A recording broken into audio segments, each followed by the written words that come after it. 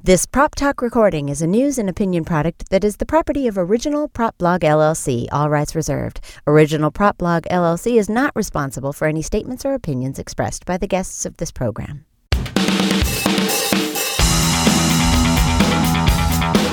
Live on tape from the OPB studios in Northern California, it's Prop Talk. Brought to you by the Original Prop Blog. We're making analog connections across the world. Each podcast features one-on-one chats with special guests to discuss the hobby of collecting original movie props and costumes. The Original Prop Blog is the original source of news, information, and opinion about authentic popular culture artifacts and memorabilia from film and television. Now, let's join our host, Jason DeBoard.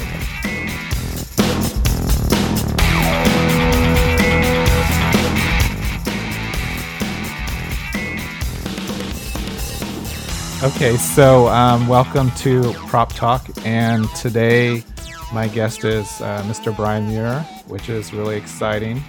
Welcome, Brian. Thank you very much for talking to me, Jason. Oh, it's my pleasure. And Brian has been a sculptor in and out of the film industry and has had a pretty long and distinguished career, so I thought it would be really great to talk with him for one of my podcasts. I know you have a website, brianmuirvadersculptor.com, and you've become pretty active in the online community with fans of Star Wars and other films. And then you've got your book out, In the Shadow of Vader. And before we get started, I thought maybe you'd want to talk a little bit about your website and about your book, just so people can go online and find a little bit more information about you. Well, the website we've got together in the last 4 years or so, after so many films, I thought it was about time that we got it online and come up to date a bit. As it is, I mean, I've worked on about 70 films, but as I was so terrible in taking photographs of my work, in fact, I haven't got a single photograph I took on Star Wars. There's only about 30 odd films are actually covered on the website, but there are a lot of good pictures, and it does show the standard of the work that I've actually done over the years, mainly in the film industry, but some outside as well. Okay. The book, again, it's something that I'd wanted to do for a long time, and about 3 years ago, Lindsay and myself were sitting out in Florida at our place, and I said, it'd be nice to start the book at some time, and she said, well, let's start.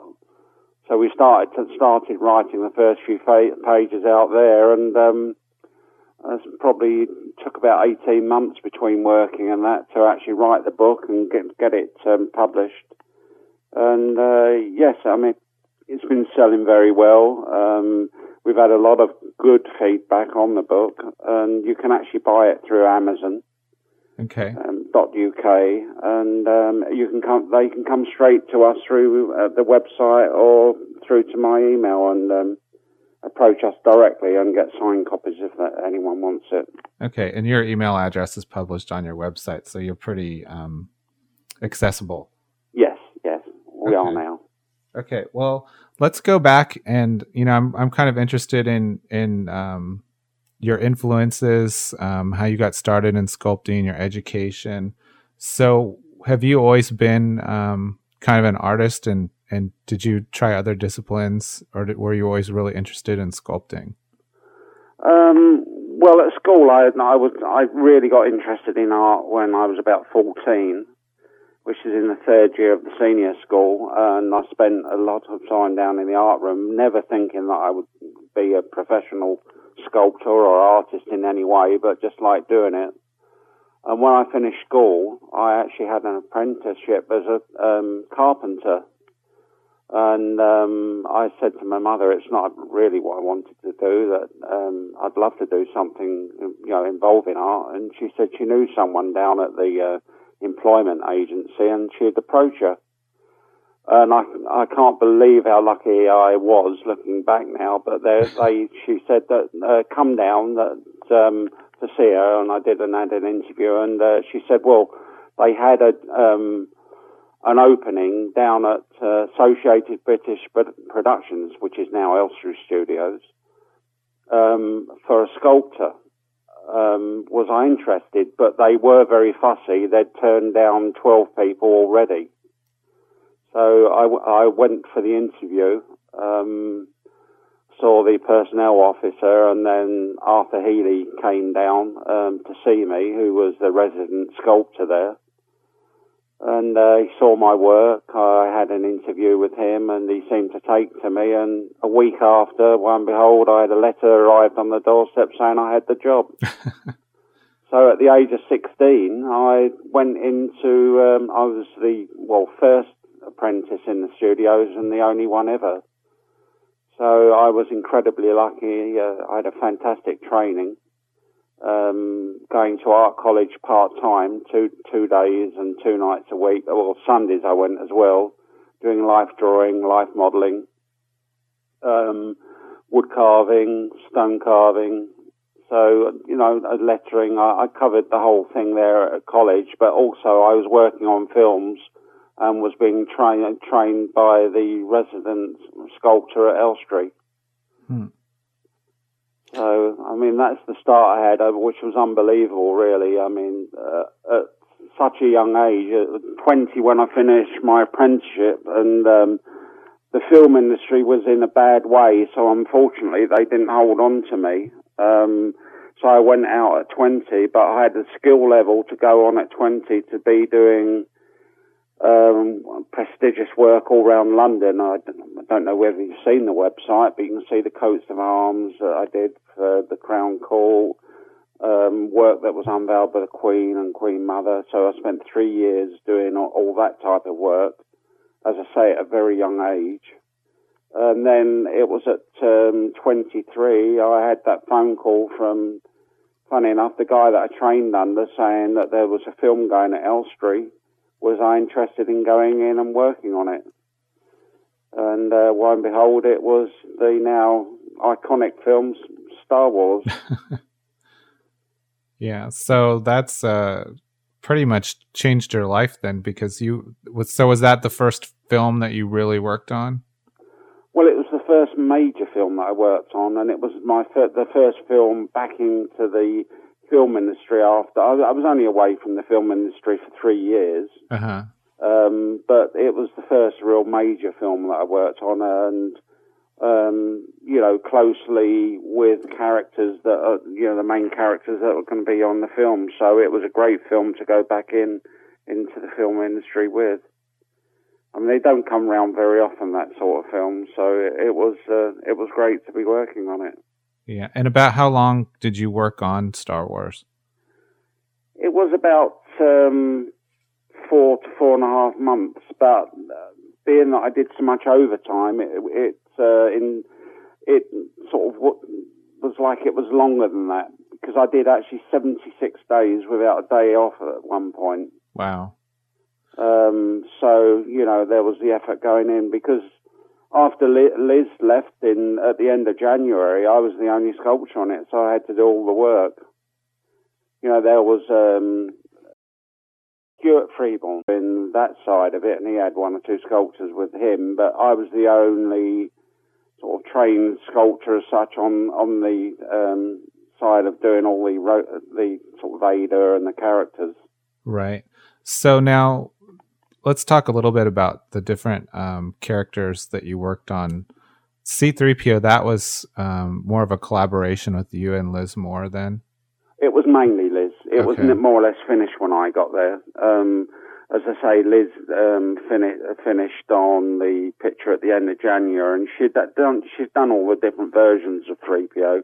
But when she left, what I actually did was I carved the whole suit up in plaster, sharpened it all up. So what they did was they actually moulded Liz's work, cast it in plaster, and then that's when I got to work on it.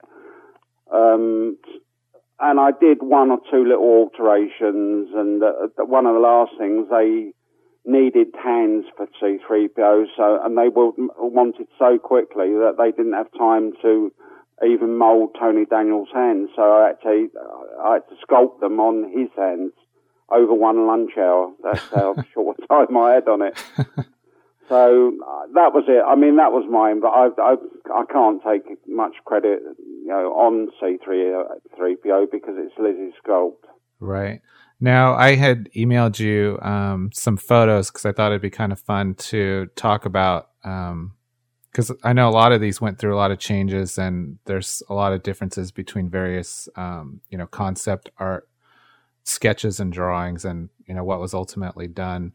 So for those listening, I'm going to put these on the website in the article. So if you're listening to this on iTunes, if you go to the Original Prop blog and find this article, I'll put the photos up. And the first one, or the first little series here, is of the C3PO drawings and sketches and some of the sculpts. The first one that I labeled for you, C3PO-A, and this is a photo or scan from the Best of the Lucasfilm Archives book. In that one, it looks very simplistic. Like there's none of the details. I mean, it's very sleek. It looks much more like the character in the Metropolis movie. That's right, yeah. So I don't think they wanted it as feminine. And I have to be honest with you now, Liz had done all that work before I ever started on the film, because she started at the beginning of December 1975, and I started at the beginning of January 1976. So I started about 5 weeks after Liz. Okay. And she'd been doing all these maquettes and changes before I even started. Yeah. Now, the second one, the one labeled C3PO-B, you see the series of different head sculpts. Yeah. Now, when you worked on the Vader character, you didn't have this many different iterations of that character. It's just basically the single. With Vader, I had one drawing, and I had one go at doing the sculpt. So I had a 3/4 angle line drawing from John Moe, about 6 inches high, and I've never seen that drawing since. Oh, really? Yeah, because that was my other question. Is I know I've read some other interviews with you, and I was always curious what the drawing was. Yeah, I mean, John Mollo actually did a small drawing based on Ralph McQuarrie's concept art. But it was different, obviously, because, I mean, I've had several people say to me, why wasn't Vader like the concept? And basically it was because I never worked from the concept. It was a drawing from John Mollo. Right. I worked to Ralph McQuarrie's concept paintings on the armor, but that was all, not the head and the face mask and the helmet. Right. Yeah, it's really interesting because in the files I sent you, there's one labeled Vader A, and that actually looks a lot like the other one character I think you sculpted, the droid that's in the Sandcrawler and then at Mos Eisley. Oh, C-3. Right. Yeah, well, that is what I believe was on one of the original concepts for Vader. Right. So that's really interesting because that character was pretty closely realized in that sculpt because of the lines and everything are pretty close to what was in that drawing. And same with the Death Star droid. I think that's pretty close. I mean, if you look at the picture of me actually sculpting, if you take that to a large size, you'll see actually how small the drawings I was actually working from. But again, they were Ralph McQuarrie's. So in that illustration that I sent over to you that you're referencing, I think I labeled it Mirror A. The one that you're sculpting is the Death Star droid, and then the one in the background, kind of where that corner of that table is, that C-3, that's right. Yeah. And if you look closely, there's just less than half a head. That's Vader. Oh, really? Yep. Oh, very cool. So you worked on them all within a pretty close time frame then?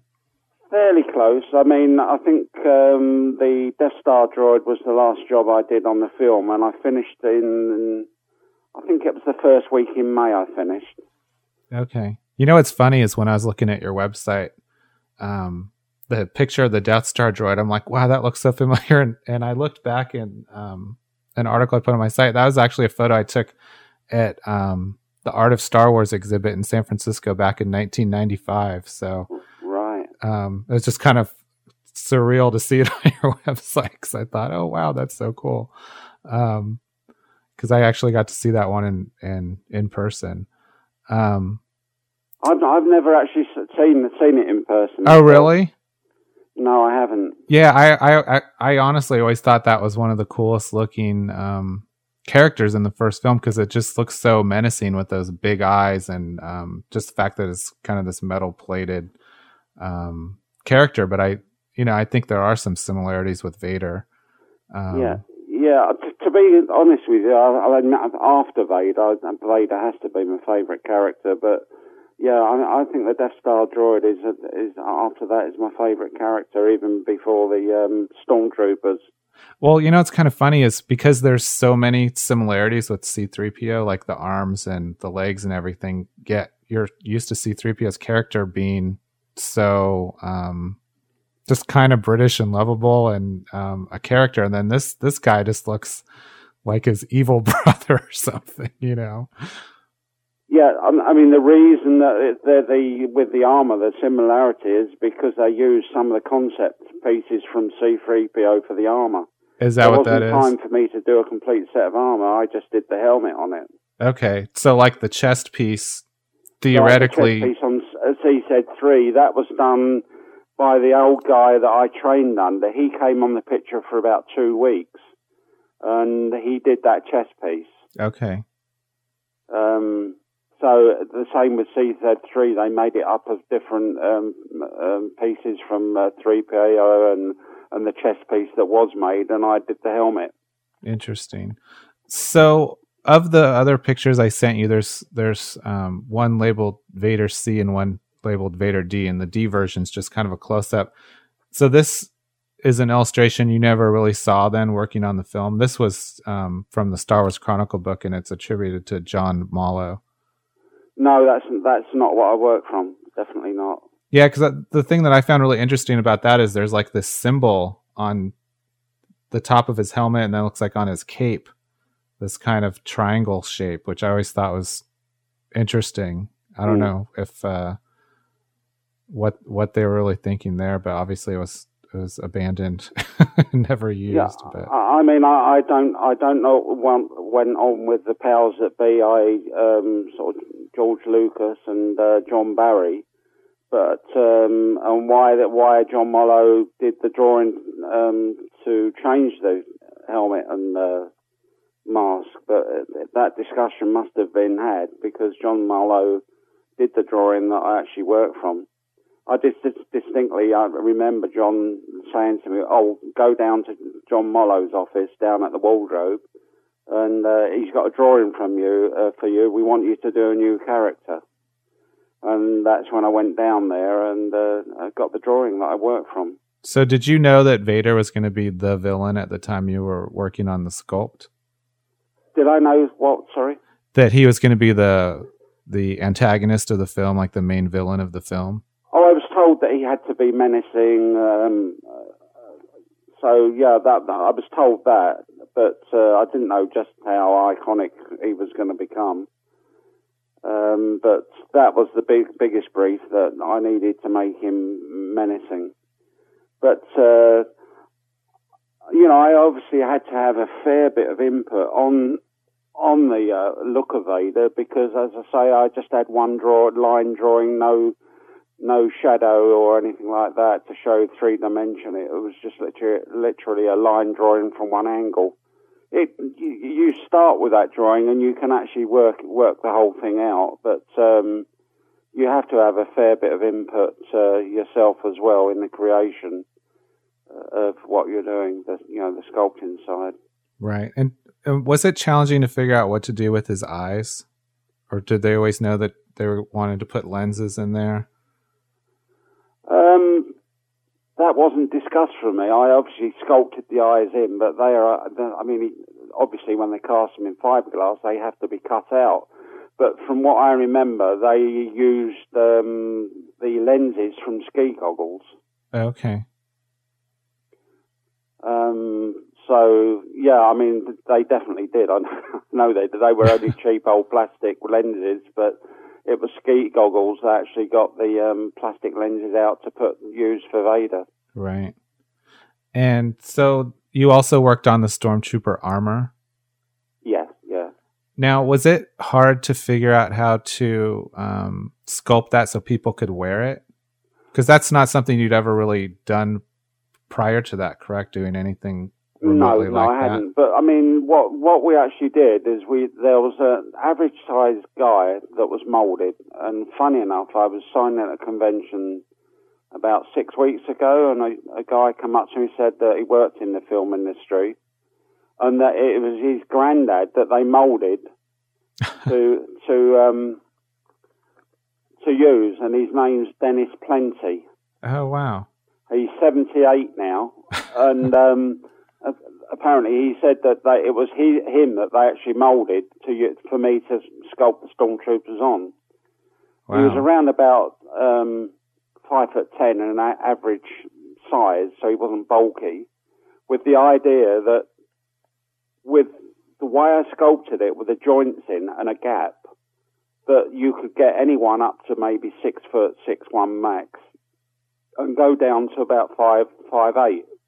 So it allowed them to get a variety of sizes of guys in the suit. Wow, interesting. So I know we only have a little bit amount of time, and I want to talk about a lot of the other films you worked on as well. Was Alien the next movie that you worked on? No, Alien was the next movie I worked on after Star Wars was a Bond movie. And for that, I did the tiger shark that Jaws fights with in the tank. Huh. It's the one with Jaws in, and it's The Spy Who Loved Me.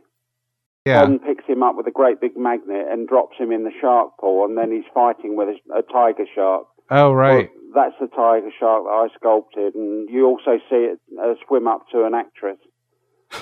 who actually gets eaten. So, but yeah, I mean that was one of the jobs I did on that, and then a lot of Egyptian work and various other pieces. Yeah, and you actually worked on a lot of the Bond films. Yeah, eight Bond films in all. Okay.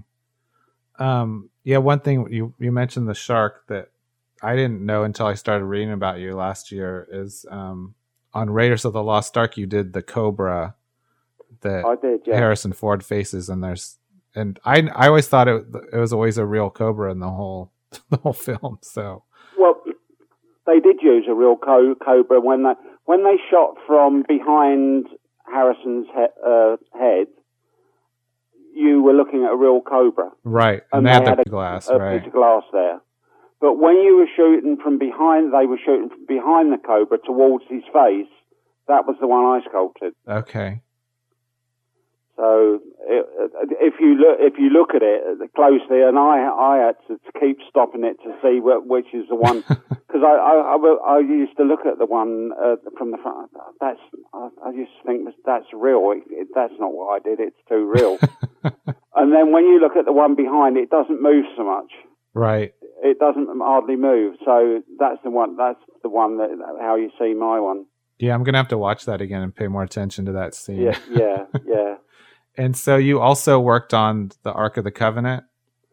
That was in the first Raiders film as well. I mean, Keith Short did the figure on the top, but then I did a lot of the detail around the Ark. Okay.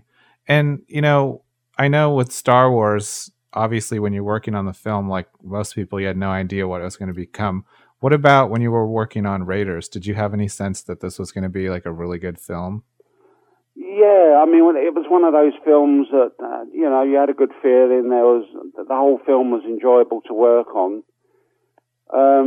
But as far as the trilogy goes, I enjoyed working on Temple of Doom more, just because of the work. I was on it for longer, and just really enjoyed the work that I did on it. And you actually did that heart that they rip out of the chest in that scene. Is that right? Yeah, I did. I did the heart there. And one of the funny things was that they asked me to go over to Harefield Hospital, where they do a lot of heart surgery, and I saw a heart surgeon.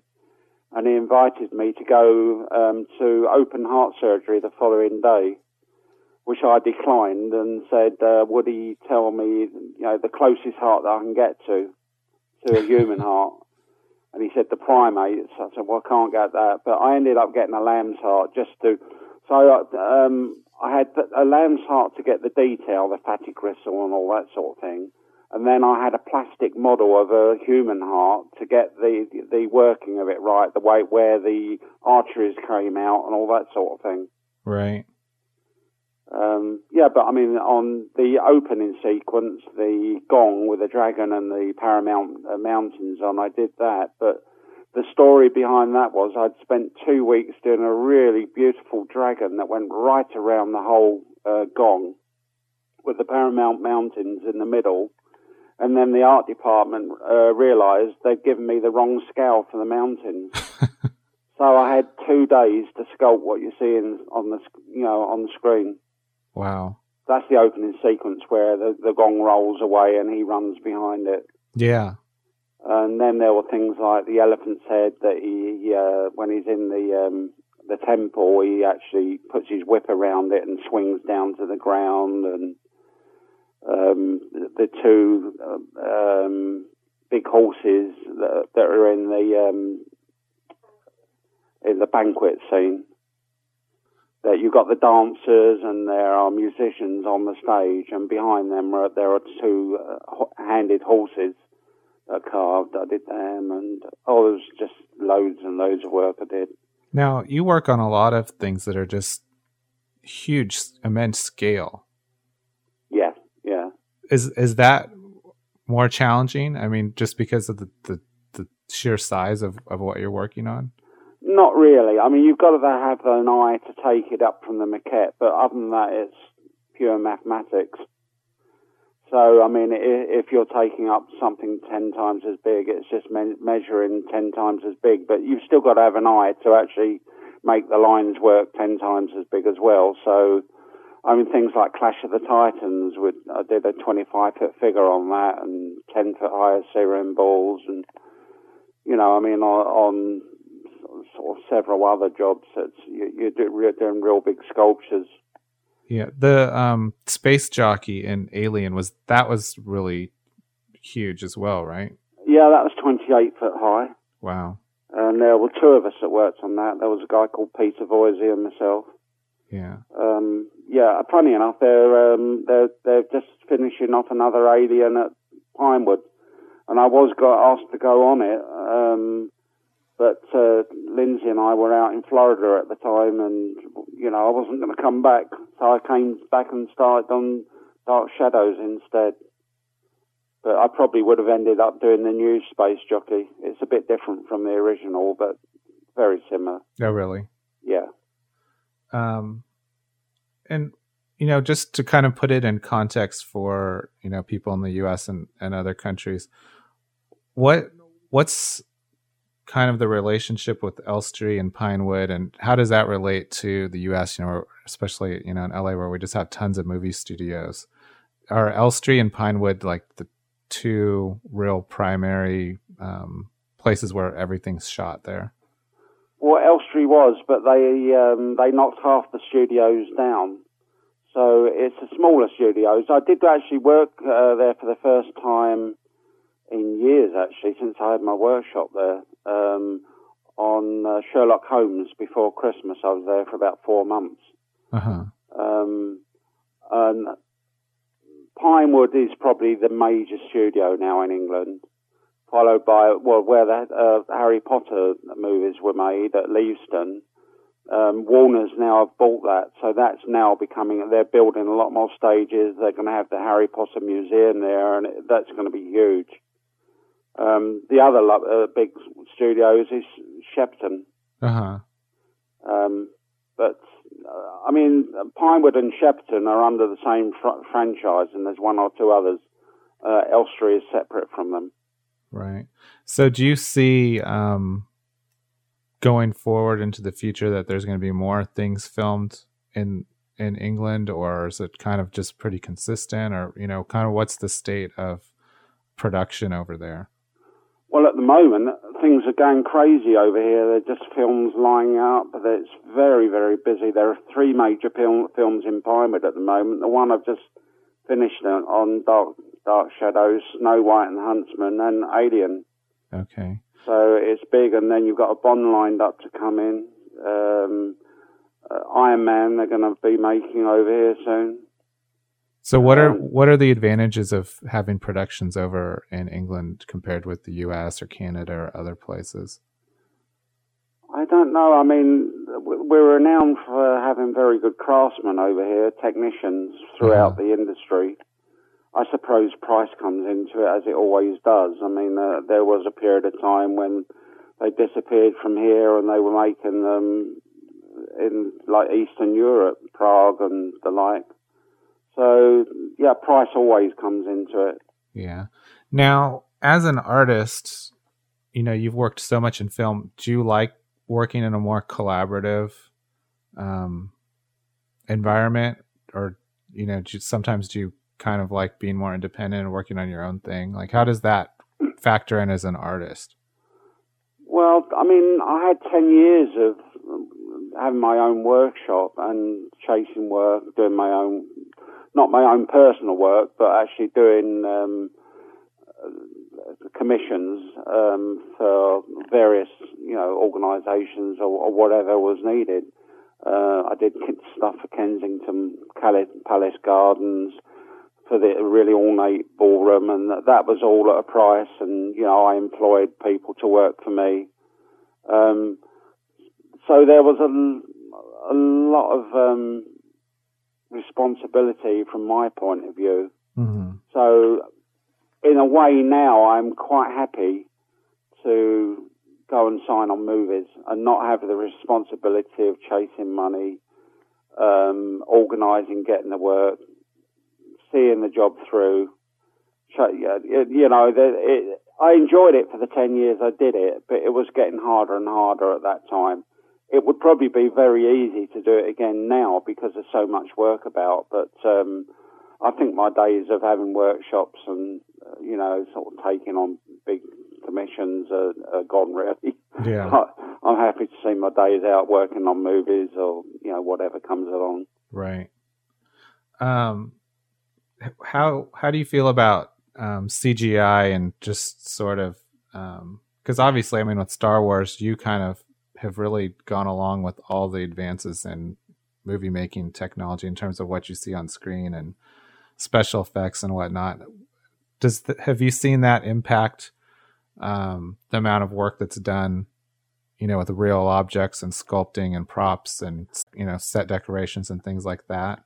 It's changed, but I personally don't think CGI is a bad thing. I think it's a good thing if it's not used too much. Mm-hmm. It's when they go down that road too much where there's nothing on a set for actors to respond to.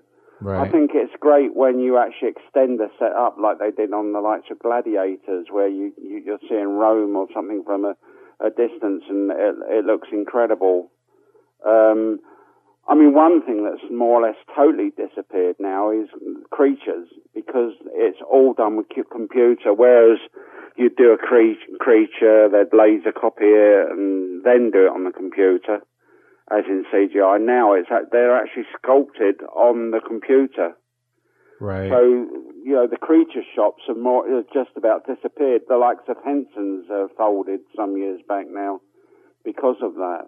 Right. But CGI, I think it's a great tool if used moderately, and it actually does create a lot of sculpting in a way, because directors and producers get far more ambitious as to what they can do, which does involve actually sculpting at the same time. Right. Well, you worked a little bit on The Phantom Menace, correct? Well, only a tiny job. It was the spaceship leg. Yeah. That was the Star Wars that was made at Leavesden Studios. Yeah, I was just wondering if you had any thoughts on how much things changed from when, A New Hope was filmed versus The Phantom Menace, which obviously used a lot more computer graphics and green screen and. Well, I mean, that's more or less what I was saying earlier on. I think they probably went too far with green screen and computer graphics on that movie.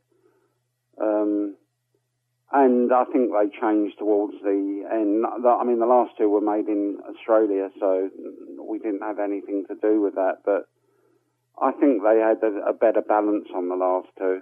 Right. Do you have any thoughts on how they're releasing films now in 3D and really making that a big marketing push? Sorry, I wasn't quite with you with that question. How they're coming out with movies in 3D now. Do you have any opinions on whether that's a good thing or a bad thing, or maybe how it affects the filmmaking process when they're shooting for 3D instead of just shooting more traditional? It doesn't really affect what we're doing. I mean, that's further down the line to us. It's not something that I get involved with ever really, so it doesn't really affect me. And as far as having an opinion on it, I haven't really, to be honest with you. Yeah. I mean, it's great to go and see. I mean, I've seen one or two in 3D, and yeah, I mean, I think it's more of a novelty, though. And I think there is a technical side that there's pirate films. It stops that happening, doesn't it? I believe so. Right. So I think maybe that's why they were pushing for more for 3D to a point, but I don't know. I think it's not something that's going to really last time. Yeah, I tend to agree with you. I'm not a really big fan. I think it's more kind of a gimmick to sell more tickets and higher price tickets and sell more expensive TVs. And because for me, I don't think it really adds very much. And I think for a lot of people, it's just kind of a distraction. But we'll see where it goes. Yeah, I tend to agree exactly with what you said. Actually, it's a bit of a gimmick for a while. It might put a few bums on seats, but I don't think long term it will. Yeah. So how did you come about? I know you're pretty active on the Replica Prop Forum. How did you sort of get interested in seeing, what was going on with the fan community and, people are fans of movies and particularly Star Wars? Well, to be honest with you, I never knew anything about the conventions or the prop forums whatsoever, and it wasn't until 2006 I had a phone call to say, would I take a call from a fan in America? And he came over and I got chatting to him and he told me about the forums. And it went from there, really. I was watching what was going on the RPF and the prop den for a few years, and I was being misquoted and wrong facts being put down so much that in the end I felt that I had to go on and put a few facts right. But I had a bit of fun going on because very arrogantly and purposefully I said and I knew it'd wind them up because I'd been watching it for 2 years. I said I know more about the sculpting of Vader than anyone else. They were all calling me a big head and a puppet and all that. And I was killing myself laughing. And then they were having discussions. No, this guy sounds as though he sounds too over the top to not be true. So I was actually getting phone calls at least because I was working on Harry Potter at the time.